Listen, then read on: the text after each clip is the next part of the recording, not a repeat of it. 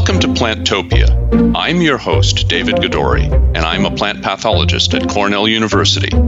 Any listeners who have never met a real live plant pathologist can be forgiven. We are a very low visibility, but very high impact profession. We protect the world's food supply from disease-causing fungi, bacteria, viruses, and nematodes, all of which want to eat your lunch. This time on Plantopia. Wheat stem rust was the biggest threat to wheat production globally. It's capable of complete crop loss, and doing that just within a few weeks of infection. You had a source in Mexico, and every year the winds would blow the spores into the US and infect the US wheat production. And it was epidemics on a huge scale. They're incredibly important diseases, and that's why we're working on them. It's like the flu virus, so it's changing all the time. Today's episode focuses on the many parallels that exist between wheat rust and global pandemics in human populations. In both cases, we're just one step ahead of the pathogen population. Hi, my name's Dave Hodson. I work for CIMMYT, the International Maize and Wheat Improvement Center. You're at CIMMYT. You've told us it's the International Maize and Wheat Improvement Center, but where are you geographically? So I'm talking to you from the UK. So I got stuck here with the coronavirus outbreak, but this is my original home country.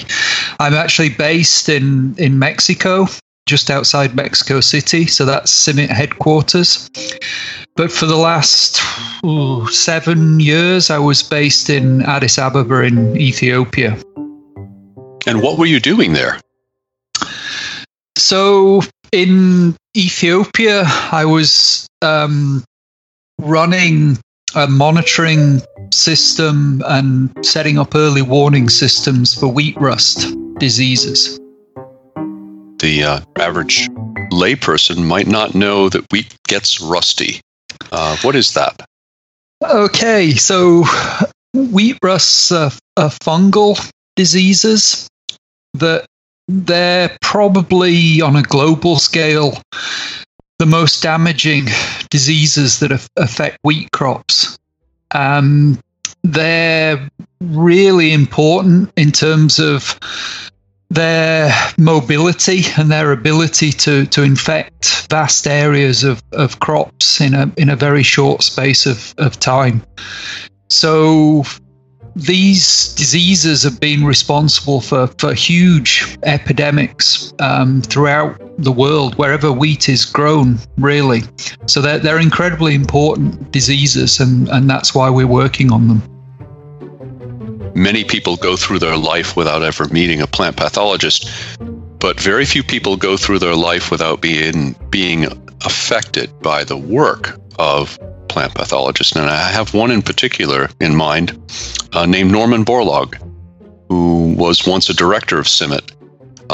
People may not be familiar with his name, but he won the Nobel Peace Prize in 1970 for his work in wheat breeding. Can you tell us a little bit about that? Yeah, sure. I had the privilege to work alongside Dr. Borlaug for several years. I mean, he was incredibly active throughout his life, right to the end of his very long life. So you're absolutely right. I mean, his work with wheat breeding, I mean, resulted in him winning the Nobel Peace Prize in 1970. And I think to this day, he's the only person in agriculture to have ever won the Nobel Peace Prize. But really, I mean, what he started out to do was to solve the stem rust problem. So this is one of the wheat rust diseases that we're working on. So in the early 1900s, first part of the 1900s, wheat stem rust was the biggest threat to wheat production globally. And Dr. Borlaug, he went down to Mexico to try and solve this problem. So with the rust, they're wind-borne diseases. So you had a source in Mexico, and every year the winds would blow the spores into the US and infect the US wheat production. And it was epidemics on a huge scale. So that's the problem that Dr. Borlaug came to solve. And he basically did that through plant breeding, introducing resistance into the wheat varieties so that it would protect them against the disease. So really what we're doing now is it's almost come full cycle. So the work he started in Mexico in the 1950s, we're continuing that work today. And stem rust is one of the diseases that we're looking at. His work led to control of stem rust pretty much on a global scale. But in the late 1990s, we saw a new race, a new strain of this disease appear in East Africa. And we realized quite quickly that new strain had the capacity to essentially destroy or take away the resistance that breeders had put into wheat all around the world. So that was a huge concern. And that was really the start of my engagement with wheat rust and the monitoring systems, the early warning systems for these diseases. So this was a super rust race that had arisen that could overcome all of the known sources of resistance to wheat rust? Pretty much, yes. So this race, it ended up being named UG99 after being discovered in Uganda in 1999. So that's where the name came from. But it really was a super race. It had this ability to essentially take out most of the resistance that was being used in wheat throughout the world. And that was a huge concern, because stem rust is seen as the most damaging of all the diseases that affect wheat. It's capable of complete crop loss, and doing that just within a few weeks of infection. So it's incredibly fast how it infects, but it's incredibly damaging. It just totally destroys wheat crops on a huge scale. So that was the big concerns around this new race that emerged. So I imagine this was a bit of a all hands on deck problem. What were the major players in resolving the issue? Because we didn't experience a worldwide famine. And the problem was addressed. How did that happen? Okay, so it was really a global effort that was introduced. It was spearheaded by Dr. Borlaug. So he's the one who really raised the alarm on this. He knew what stem rust could do. That was his original problem he tried to solve. So he really raised the alarm globally that this was a serious issue, and we needed to have a substantial effort to try and address it. So it was a coalition of international partners combined with national partners in affected countries. So CIMMYT was a big player in this, but many other partners as well. So there were efforts around obviously resistance breeding, trying to get new resistant varieties. There was huge effort around screening the varieties in East Africa. So we've set up international screening platforms that are operating in East Africa. So hundreds of thousands of new wheat lines that are are being tested, are screened at these locations, and that's led to the release of several hundred new resistant varieties, and those new resistant varieties are now being grown in pretty much all the highest priority countries. We also brought in a surveillance and monitoring system. So that's what I've headed up for the last 15 years. So with wheat rusts, it's like the flu virus. So it's changing all the time. So you're continually getting new strains, and that's exactly the same you see with the wheat rusts. So it's a continually changing situation. So we need to know what new races are appearing, where are they, and then also using those new races to be able to screen the germplasm, so the material from the breeders, in order to develop new resistant varieties. It sounds even worse than influenza, because you have an entire battery of races that are involved simultaneously sometimes, and the host range is broader than just wheat. It also affects other cereal crops, does it not? Yes, that's right. So stem rust, I mean, it can also affect barley. It can also affect oats. So many of the cereals are affected by rusts. I mean, really, rice is the outstanding example that isn't affected by rust. And that's always been an intriguing question for scientists, as to why rice doesn't get infected by rusts. So there's some interesting work being done looking into those aspects. This could not only imperil the world's food supply, but also the world's beer supply. Yes, that's right. And we work closely with colleagues in Minnesota, the University of Minnesota, and also the USDA Cereals Disease Lab. And there's a lot of work done there on barley, and it's linked into the brewing industry. But yes, it is a concern. So barley also gets affected. Pretty big concern, if you ask me. That's John. He's our producer. He's also a brewmaster, and therefore not a fan of anything that threatens the global barley supply. I was out at the North Dakota State University Barley Field School probably back in maybe 2011, 2012.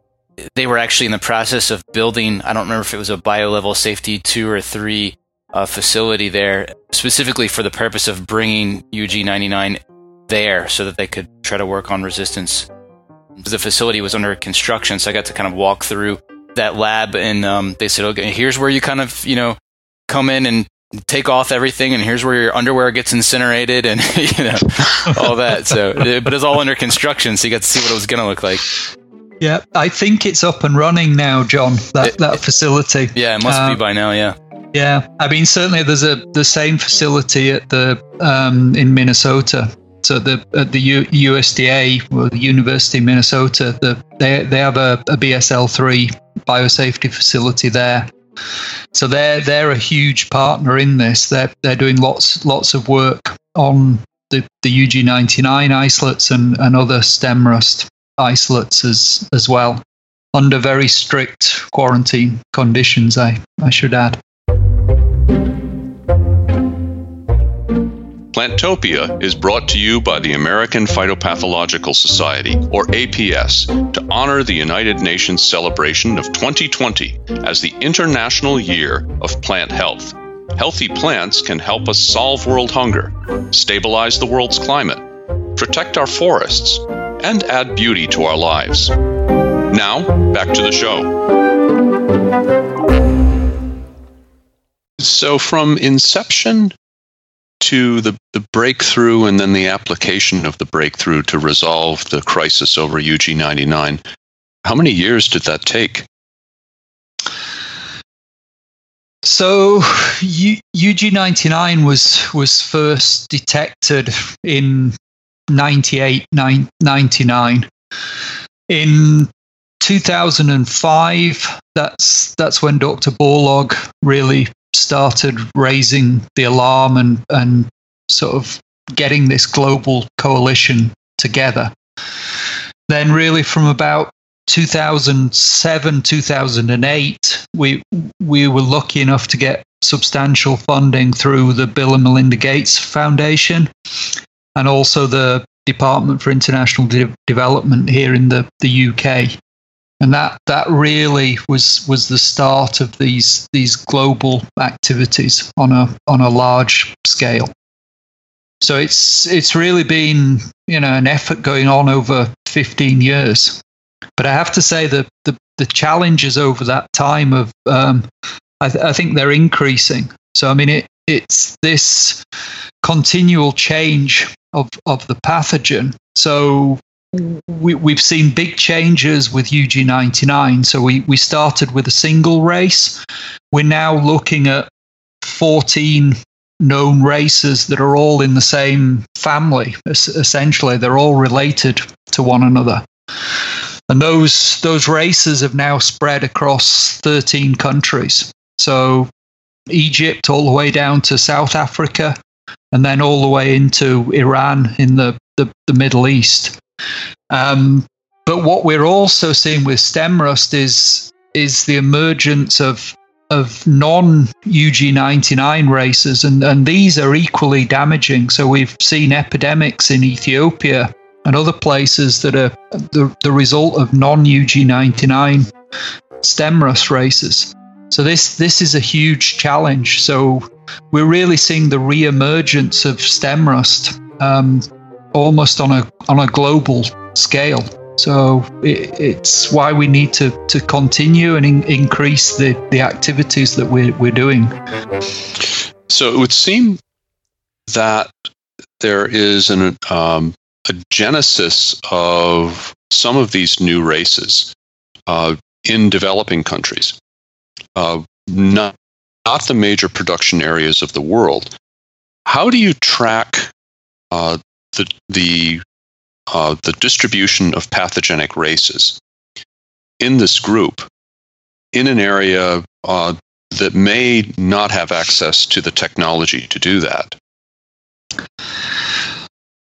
Okay, so what we've been able to do is put together a very large surveillance network. So we're now covering about 40 countries. So on an annual basis, we've now got standardized surveillance and sampling going on across those countries. So it's an incredible network of partners that are doing this.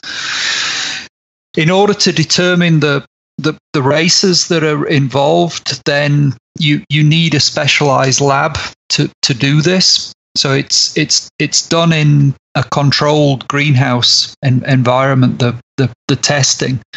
So we have a network of international labs. So we work with the USDA Cereals Disease Lab in Minnesota. We work with the Global Rust Reference Center in Aarhus University in Denmark. We've now got a new facility developed by ICARDA and Turkey in Izmir, Turkey, which is working on a regional basis. But we've also built in-country capacity. So in Ethiopia, we've now got fully functional race analysis labs that are up and running and working, and we're looking to put the same in Kenya as well. And we've got other countries where we've got this in-country capacity. So we've got this whole network of surveillance sampling, and then an increasing network of labs that can undertake the race analysis. So that's how we're tracking the evolution of the pathogen and the new races. Is there any possibility that someday a lower cost diagnostic kit might be available for determining the race distribution? Yeah, so we've got a really interesting project going on at the moment.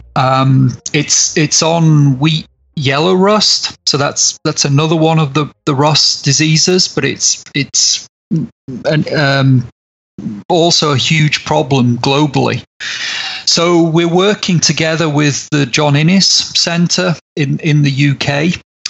So with colleagues there, we've using it's called a nanopore gene sequencer. It's just incredible. It's a gene sequencer that's about the size of your mobile phone.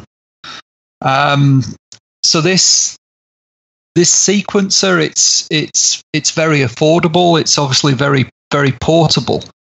So we've developed a system we call MARPL. And basically it's a diagnostic lab in a suitcase. So we can use this mobile lab, and we're now able, within 2 days from collecting a field sample, to be able to determine the strain of the yellow rust pathogen. Our next step would be to take this to stem rust. So I think this is a really nice example of these new technologies, new diagnostics that are being applied in pathology. So I think this is a really exciting new project that we've got going, and we're now starting to scale this out in Ethiopia.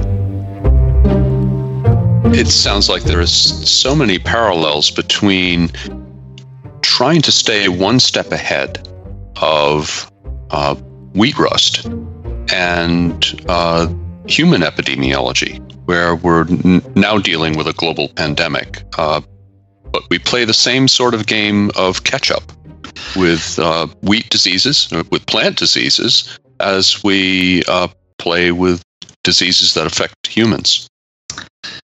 Absolutely. I mean the kind of inspiration for the MARPL project, it was seeing what people were doing for the Ebola outbreak in West Africa. So people had used this technology, they'd taken it out into the field, and they were doing the sequencing and diagnostics in country.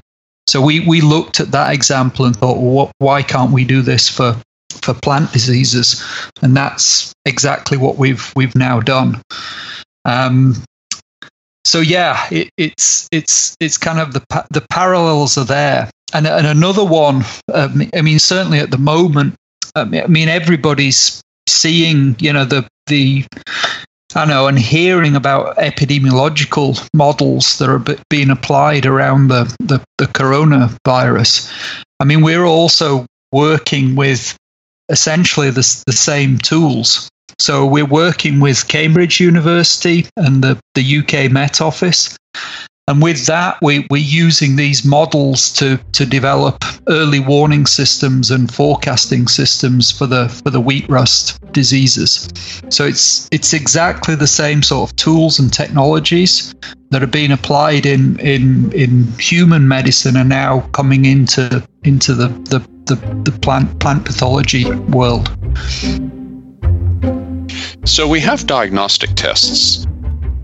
Do we have any kind of an early warning system? Because this seems to be one of the up and coming things in modern agriculture, is the more lead time we give the crop managers to react, the better able they are to resolve the problem before it gets out of hand. They have a limited number of tools with which they can address a problem, and those tools often need to be applied early in an epidemic to affect its course, much as we're seeing now with social distancing. That works when it's applied early, so the warning of the onset of an epidemic becomes remarkably important in achieving the best possible outcome. Yes, absolutely. Early warning, early detection, and early control are really the critical things for controlling a disease outbreak. So in Ethiopia, we've now got an operational early warning system that's running in country. So we can now, using mobile phones, do surveys and get data from the field pretty much real time. We've got an advanced forecast model pipeline that's running on the UK Met Office supercomputer, and that's giving back a 7-day risk forecast for wheat rusts. So that information goes back to country. And basically, with a 7-day forecast of risk, we can give growers maybe up to 3 weeks to take action. And we're finding that's pretty much enough time, and farmers have been able to get ahead of the disease for probably the first time in many cases. And we're linking it into an extensive mobile phone service in Ethiopia. So we're reaching hundreds of thousands of farmers with accurate information in terms of forecast and early warning. And we're now just starting to transfer that system out to South Asia with a focus on Nepal and Bangladesh initially. So, given the importance of breeding for resistance to adapt to the constantly changing spectrum of races that are available, all of that ability to affect that stops when you put the seed in the ground. Then you're stuck with those genetics for the rest of the growing season. So how does that forecasting work? How do you know in time that you can increase the seed supply, distribute it to the broad areas where it's planted, and have the right genetics, the right genetic base there to meet the threat of this changing pathogen population? That seems like a lot of variables changing simultaneously. Yes, and I think there's really sort of two timescales in terms of control. So resistant varieties is really the ultimate form of control. That's the long-term control option. That's what you really want to have in farmers' hands. But in a short term, if resistance breaks down, then really you've got no other option but to use fungicide control. And that's where we're linking it in with the early warning system. But certainly in countries like Ethiopia, there's never enough fungicide available. So the government really has to prioritize where that limited amount of fungicide is used. And we also want to optimize it. So you use the minimum amount, but you use it in the right places at the right time. So that's the approach we're taking. So that's when you lose your resistance and you have to take like instant control, and you've got to rely on fungicide, but try and do it optimally. But then for the longer term with these sort of forecasting models, we're seeing the priority areas where we need to bring in the new resistant varieties. So that's the longer term control that we want to implement. How important are quarantines in containing the outbreak of new threats? Or do these pathogens simply produce so many spores? Yes, you can't really quarantine any of the rusts. Yeah, I mean they're so mobile, so they're windborne over huge distances. And we can be looking at thousands to even tens of thousands of kilometers that they're capable of moving. And they can also be transferred very easily, accidentally, on people's clothing. So they walk through an infected field. They don't realize they've got some spores on their trousers. They get on a plane and they can easily transfer new races across continents. So both those methods really make it impossible really to put in effective quarantine. I think you've really got, with the rust, got to rely on effective monitoring and surveillance, and then the early warning systems if you can, coupled with effective breeding programs. And you really want the breeding programs to put in, effective, long-term, durable resistance. That's what we really want to have in farmers' fields. So when you said that this pathogen can move thousands of miles at a time, that's thousands of miles in one jump. It's not moving 10 miles today and 10 miles tomorrow. It's moving thousands of miles in the upper atmosphere. Yeah, exactly. And I think the best example of that is wheat stem rust moving from southern Africa to Australia. And we've got pretty good evidence that that's happened at least 3 or 4 times in, say, the last 80 years.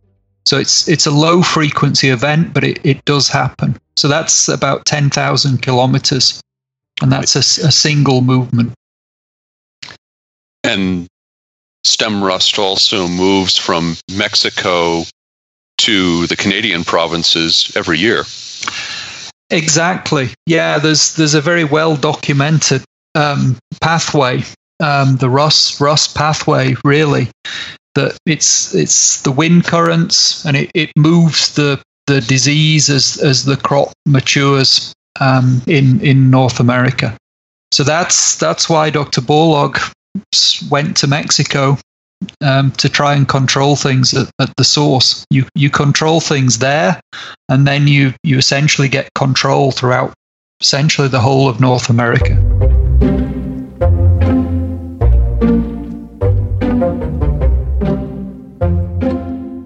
For more information about the International Year of Plant Health, visit us at plantopiapodcast.org. Thanks for listening. Our show is produced by John Bryce. Thanks also to Mark Gleason, Jim Bradeen, Laura Isles, and Roshni Karate. I'm your host, David Gadori, and you've been listening to Plantopia.